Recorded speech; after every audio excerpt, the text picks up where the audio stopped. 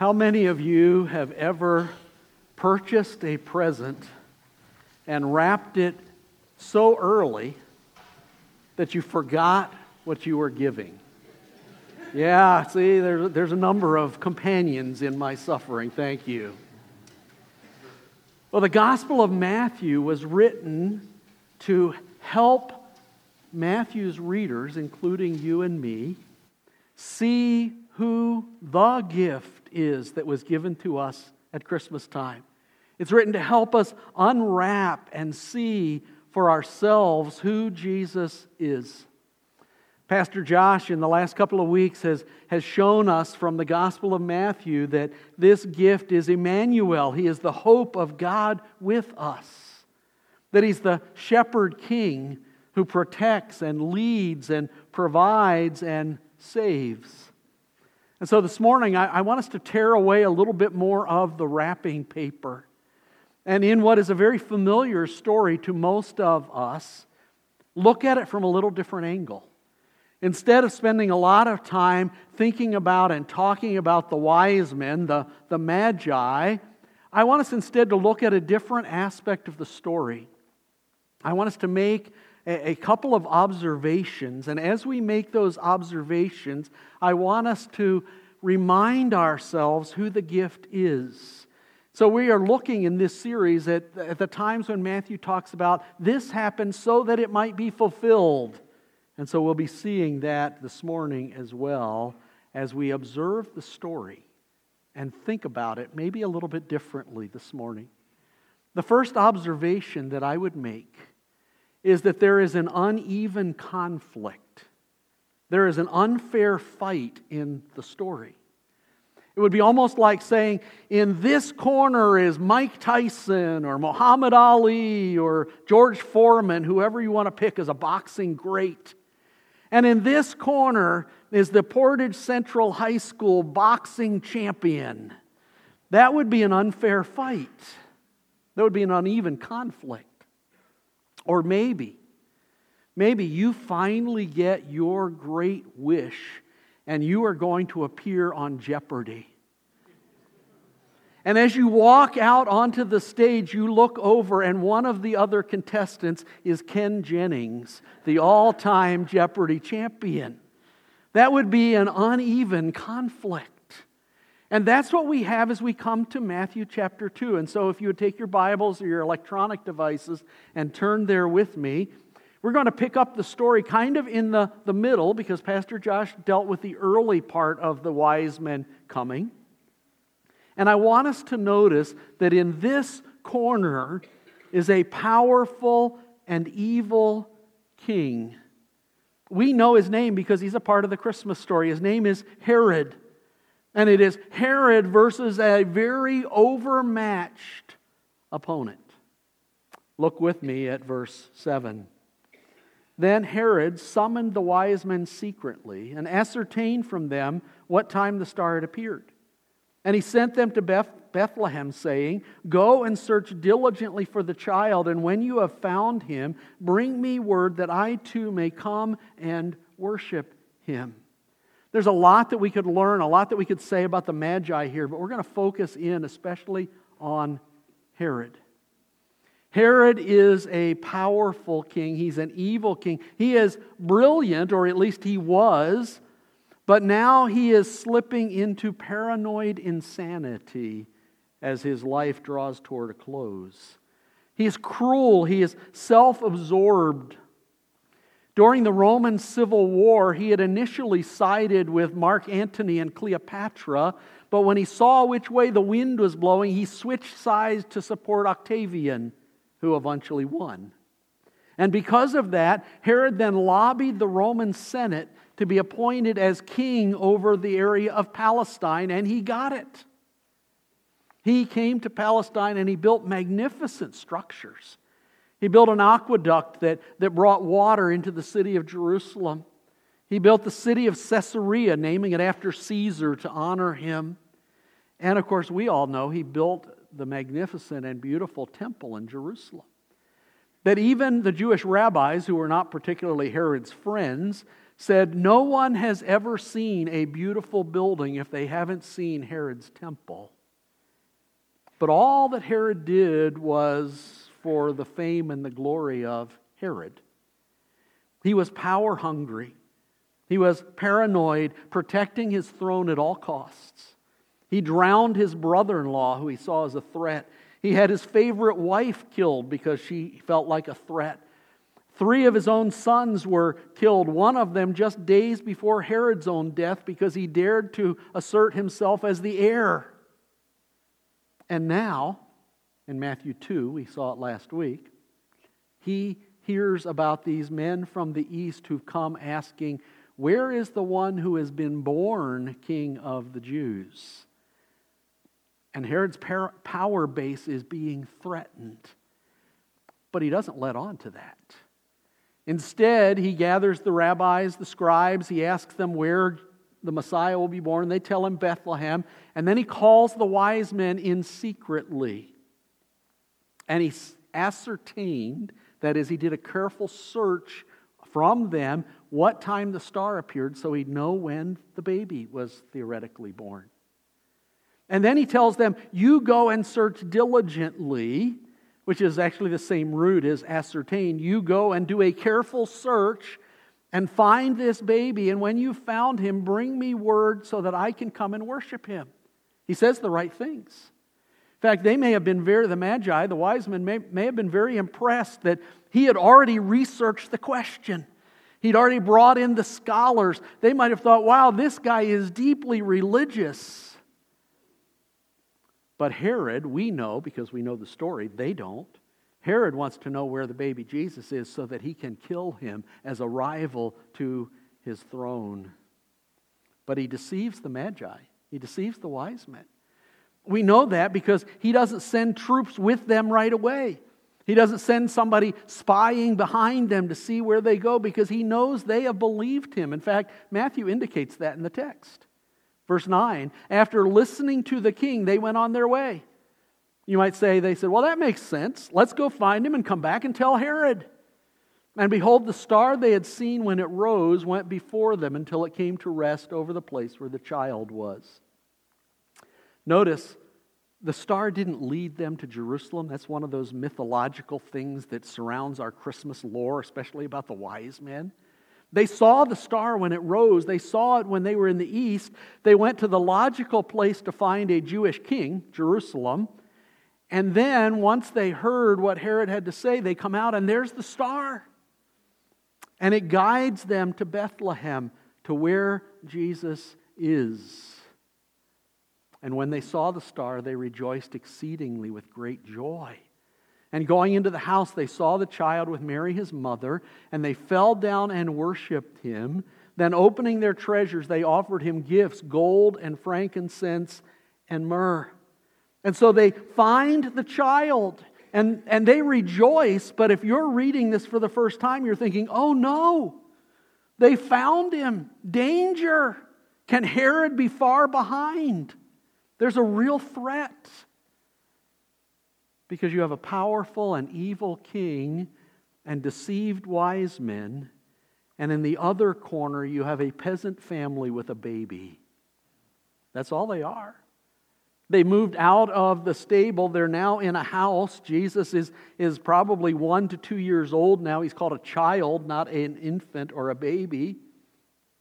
And they come and they bow before Jesus. And though we're not going to spend a lot of time on the wise men, we have to pause there for just a moment. They come into this simple Jewish home, a peasant home. We know they were poor because of the offerings they offer for Jesus' redemption in Jerusalem. And in that humble setting, in a Jewish child, these wise men see a universal king. They fall down before him in worship. They give themselves. They didn't worship Herod. They don't even worship Mary. They fall and worship Jesus because they see in him their king. And it's not because they were wise, though we call them the wise men. It's because God was at work in them. In fact, that's the only reason that I believe in Jesus as my Savior. It's the only reason you believe in him as your Savior if you've done that. It's not because you're so much smarter than everybody else. It's because God did a work of grace in your heart and in your life and drew you to Himself just as surely as He brought these wise men to Jesus. And having given themselves, they now give their best gifts.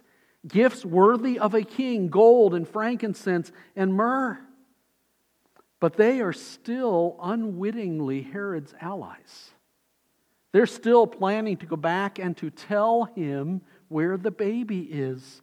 And so the conflict seems very one-sided. In this corner you have a powerful, evil king, and in this corner you have a peasant family with a baby. And the conflict is one-sided, because in this corner you also have the sovereign God and His plan. See, what's going on here is not just a human drama. There is spiritual conflict going on here as well. And the sovereign God is in charge of everything that's happening. And Herod may think he's in charge. And the Magi, the wise men, may be mixed up about what they should do. And Mary and Joseph may be concerned about what's happening. But God is in charge. In fact, as the story continues to unfold, it says that the wise men are warned in a dream not to return to Herod, and they departed to their own country by another way. See, God was in charge. I mean, when they saw the star and it guided them, He could have sent them on a wild goose chase out into the wilderness. But He led them right to where Jesus was. But then He warns them. And in warning them, they don't go back to Herod. And so that actually gives a period of time, we don't know how long, but some period of time while Herod waits for them to return and figures out they're not coming back, for Mary and Joseph and Jesus to escape. And then the text continues. Now when they had departed, behold, an angel of the Lord appeared to Joseph in a dream and said, "Rise, take the child and his mother and flee to Egypt and remain there until I tell you, for Herod is about to search for the child to destroy him."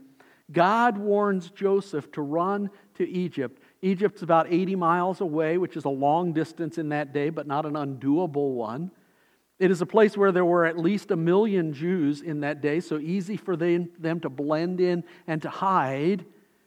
But he sends them there because I want you to notice, the Magi, the wise men, they don't have any idea what Herod has in mind. Mary and Joseph don't know about the threat. But God knows the mind and the plan of Herod. And He says, you need to run because Herod's going to try to destroy this child. God is in sovereign control of what's unfolding. So much so that Mary and Joseph, peasants, have the funds to travel and relocate because they've got those gifts from the Magi. And so God is providing for them. He's caring for them. So this really is an uneven conflict, but not in the way we initially think. Herod doesn't have a chance against a sovereign God and His plan. And so that leads us to the first reminder as we unwrap our gift this morning. And that is that God's great plan of redemption cannot be thwarted by evil. That's part of what Matthew is explaining to us in these first 2 chapters. As he keeps bringing up the word fulfill. This was done to fulfill. This was done to fulfill. He's saying God's plan is being worked out. Whether people realize they're working out God's plan or they think they're opposing God's plan is being worked out. It is happening. It is unstoppable. And ironically, by the end of Matthew chapter 2, it's not Jesus who's dead, it's Herod. Because God's plan unfolds and His plan of redemption can't be thwarted by evil. That's not the way it seems at times in chapter 2. But God is at work. And if God could orchestrate all of those events, global events, for His plan, why do you and I think that He can't handle the events of our lives? Why do we think that interpersonal conflict we're going through is beyond His ability to handle? Or that illness that we're experiencing, those health challenges, or that job loss, or those financial dealings, or a loved one that's near death? Or on the global scale, why do we think the wars and the things that are happening are out of God's control? They're not. We don't always understand what God is doing. Mary and Joseph probably didn't understand what God was doing. But God's great plan of redemption cannot be thwarted by evil. Bringing that down just into a personal level for us as a church, we have been going through a time of transition, and it's gone well. And in it, we have and need to continue to trust God.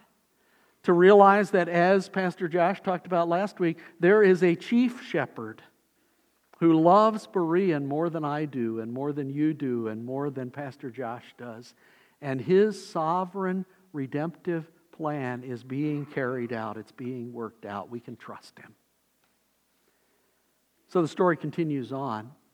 In verse 14, we read this: Then he, that is Joseph, rose and took the child and his mother by night, and departed to Egypt, and remained there until the death of Herod.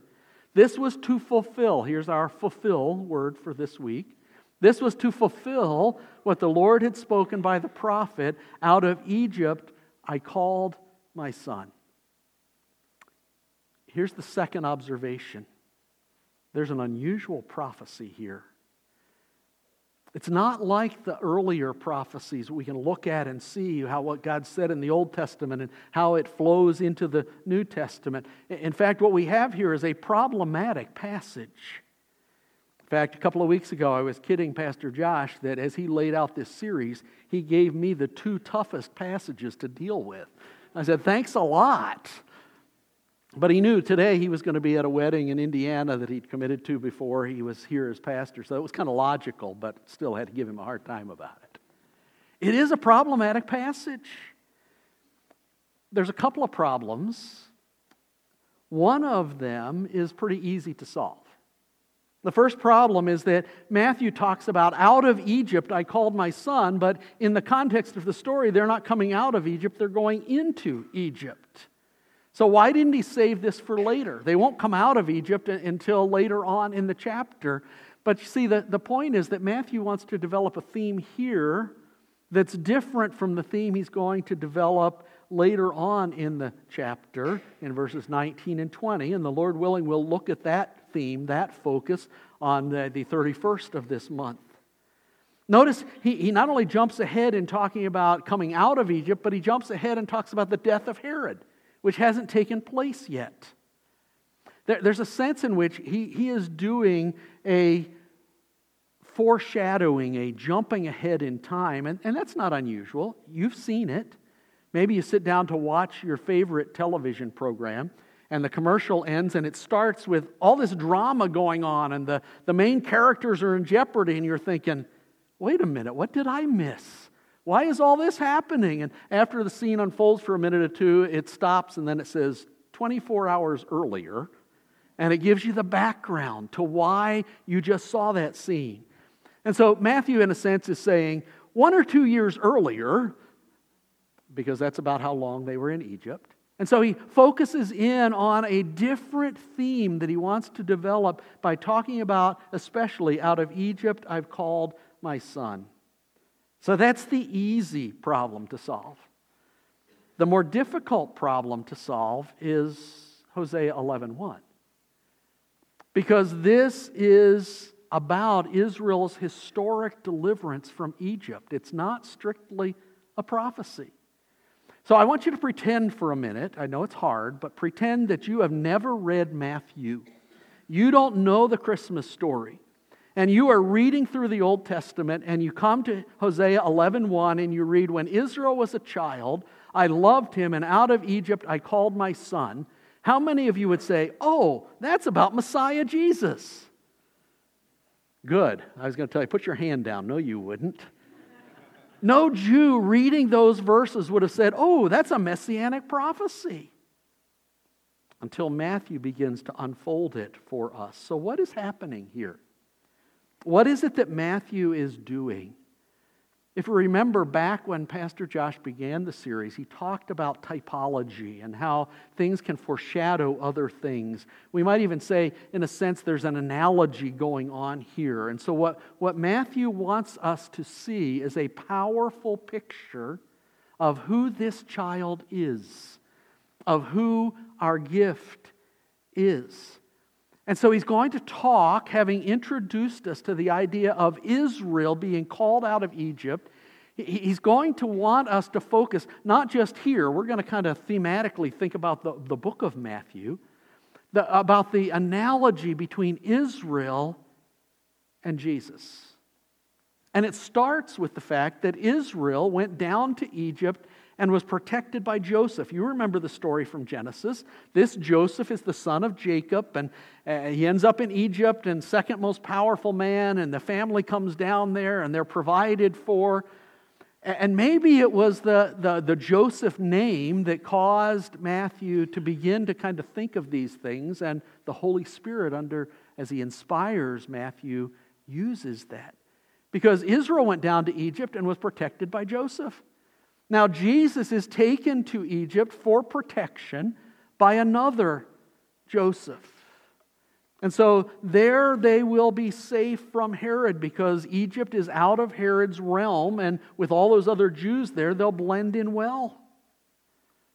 Israel is brought up by God out of Egypt in the Exodus. In fact, just as an aside, in the Exodus story you have Pharaoh killing male babies, and in this story you have Herod playing the part of Pharaoh in killing male babies in Bethlehem. So there's a number of parallels that are there. Jesus, Matthew wants us to understand, and he'll unfold this through the rest of his gospel, a new exodus is about to happen through him. And this will be an exodus not out of Egypt, but an exodus out of bondage to sin. And Matthew will develop that in his gospel. What he's saying is there is a repeating pattern here of God's great deliverance, of God's redemption.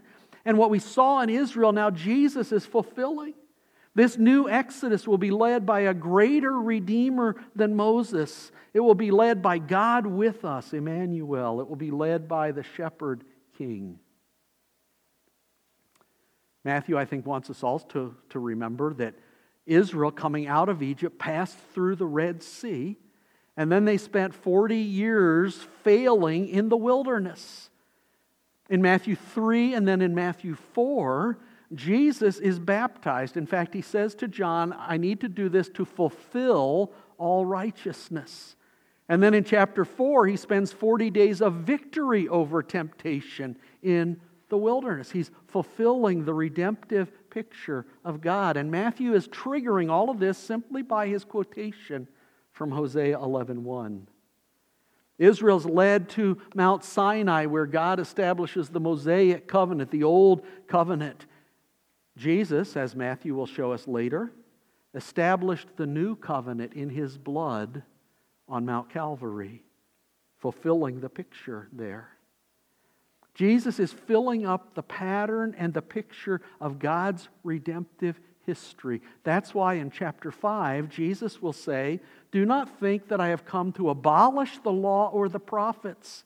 I've not come to abolish them, but to fulfill them, to fill them up, to fulfill all the picture, all the analogy of those Old Testament scenes. Israel is a very disobedient son. See, a good Jew would have read Matthew's quote, out of Egypt I've called my son, and known what you and I wouldn't. We tend to read and say, okay, that's Hosea 11:1, but Matthew wants us to see the whole of, if not all of Hosea, certainly all of Hosea 11. So look at a few of those verses. When Israel was a child, I loved him, and out of Egypt I called my son. The more they were called, the more they went away.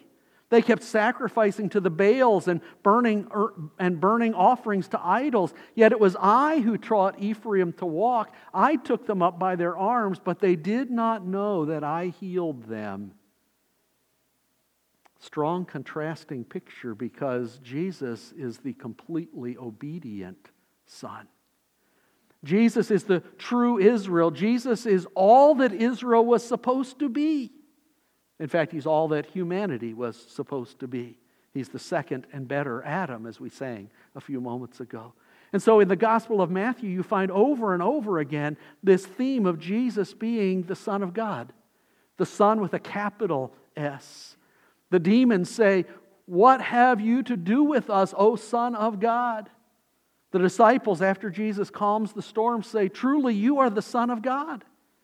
Simon Peter, when Jesus questions, "Who do you say that I am?" says, "You are the Christ, the Son of the living God." The centurion at the cross says, "Truly, this was the Son of God." And Jesus, wrapping up the gospel, says, "Go and make disciples, baptizing in the name of the Father and the Son and of the Holy Spirit." And maybe most pertinent to our thought of Him as the obedient Son, after His baptism in Matthew 3, God speaks and says, "This is my beloved Son with whom I am well pleased." And at the Transfiguration in chapter 17, "This is my beloved Son with whom I am well pleased." Listen to Him. He's the obedient Son in contrast with the disobedient son, Israel. And Israel, God's disobedient son, God judges their sin. Though the book of Hosea is also about how He will someday restore them, that's not our focus this morning. Our focus is on His judgment. "The sword," Hosea writes, "shall rage against their cities, consume the bars of their gates, and devour them because of their own counsels. My people are bent on turning away from me, and though they call out to the Most High, He shall not raise them up at all." You can read the rest of Hosea 11 where God says, "But I will eventually restore them." But they were the disobedient son who were being punished for their own sins, and Jesus, the obedient son, Matthew shows us how God judges our sin, my sin, your sin in Him. He has no sin. Paul says that in 2 Corinthians 5. "For our sake, He made Him, Jesus, to be sin who knew no sin, so that we might become the righteousness of God." Jesus, the obedient Son, pays the price for my disobedience and your disobedience. And so that leads us to the second reminder as we unwrap our gift this morning. Our gift is God's great Redeemer who rescues us from bondage to sin. He was born, we celebrate that at this time of the year. He lived a sinless life. He died on the cross, not because He was the disobedient sons, but because we are disobedient. And He rose again to rescue, to redeem us. When our children were little, one day we heard one of them singing, and we kind of listened in, and this is what we heard. "We wish you a Merry Christmas. We wish you a Merry Christmas. We wish you a Merry Christmas and a Happy New You." He had the words wrong, but he had the theology right. Because of Christmas, there can be a new you and a new me. And we can be transformed from disobedient children to obedient sons and daughters of God because we have a great Redeemer. The Magi coming from the east and Jesus coming up out of Egypt shows that He's the Redeemer for all people, not just Jews, but all people, including you, if you've never trusted Christ as Savior. And so we unwrap the gift, and we see that He is our great Redeemer, God's great Redeemer, who carries out God's unstoppable plan of redemption, and He does it for you and for me. Or to put it another way, He triumphs over evil in this world and evil in our lives. We can trust Him. So have you ever trusted Him as Savior? Have you ever said, I know I'm a sinner, I know I can't reach right relationship with God in my own self, I need a Savior, I need a Redeemer. His name's Jesus. Now, if you've never trusted Him before you leave this morning, please talk to me or one of the other pastors or that friend that brought you. If you have trusted Him, then the message of the story is that you can still trust Him. Because His plan is unstoppable. It is being worked out, and He is triumphing over the evil in this world, and someday He will return, and that will be evident. Warren Wiersbe tells a story of two ladies who were in a very, very posh, upscale restaurant eating a meal. And a friend saw them and came and said, "Hey, what's the occasion? You're here celebrating." And the one lady said, "Oh, we're here to celebrate the birth of my son." And the friend looked around and said, "But where is he?" She said, "Well, you didn't think I'd bring him here, do you? He'd ruin everything." That's the way a lot of people treat Christmas. Let's have a big celebration, but let's not make Jesus part of it. But you can't really celebrate Christmas without Jesus. Because you see, He is God's great Redeemer. Would you pray with me? Father, we sang earlier that we who are unworthy, we who are broken, we who have nothing can come to you.